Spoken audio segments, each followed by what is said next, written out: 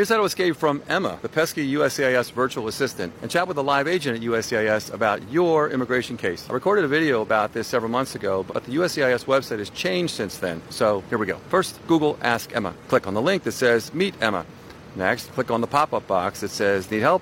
Ask Emma in the top right-hand corner of the web page. Type InfoPass appointment into the box and click Send. Click on Make an InfoPass appointment. When asked to briefly describe the reason for your appointment, type Expedite Request. Next, when asked to select the category that best describes your question, click Connect to Live Chat. Then either click on Live Chat or, for Spanish, Conectar con chat en directo en español. Finally, when asked if you have an application or case on file with USCIS, click Yes if you have one. Then just enter your USCIS receipt number, and you should be connected with a live agent at USCIS, most of whom are very nice. This is Joseph Bovino, U.S. Immigration and Business Attorney. Good luck and follow for more. Short Cast Club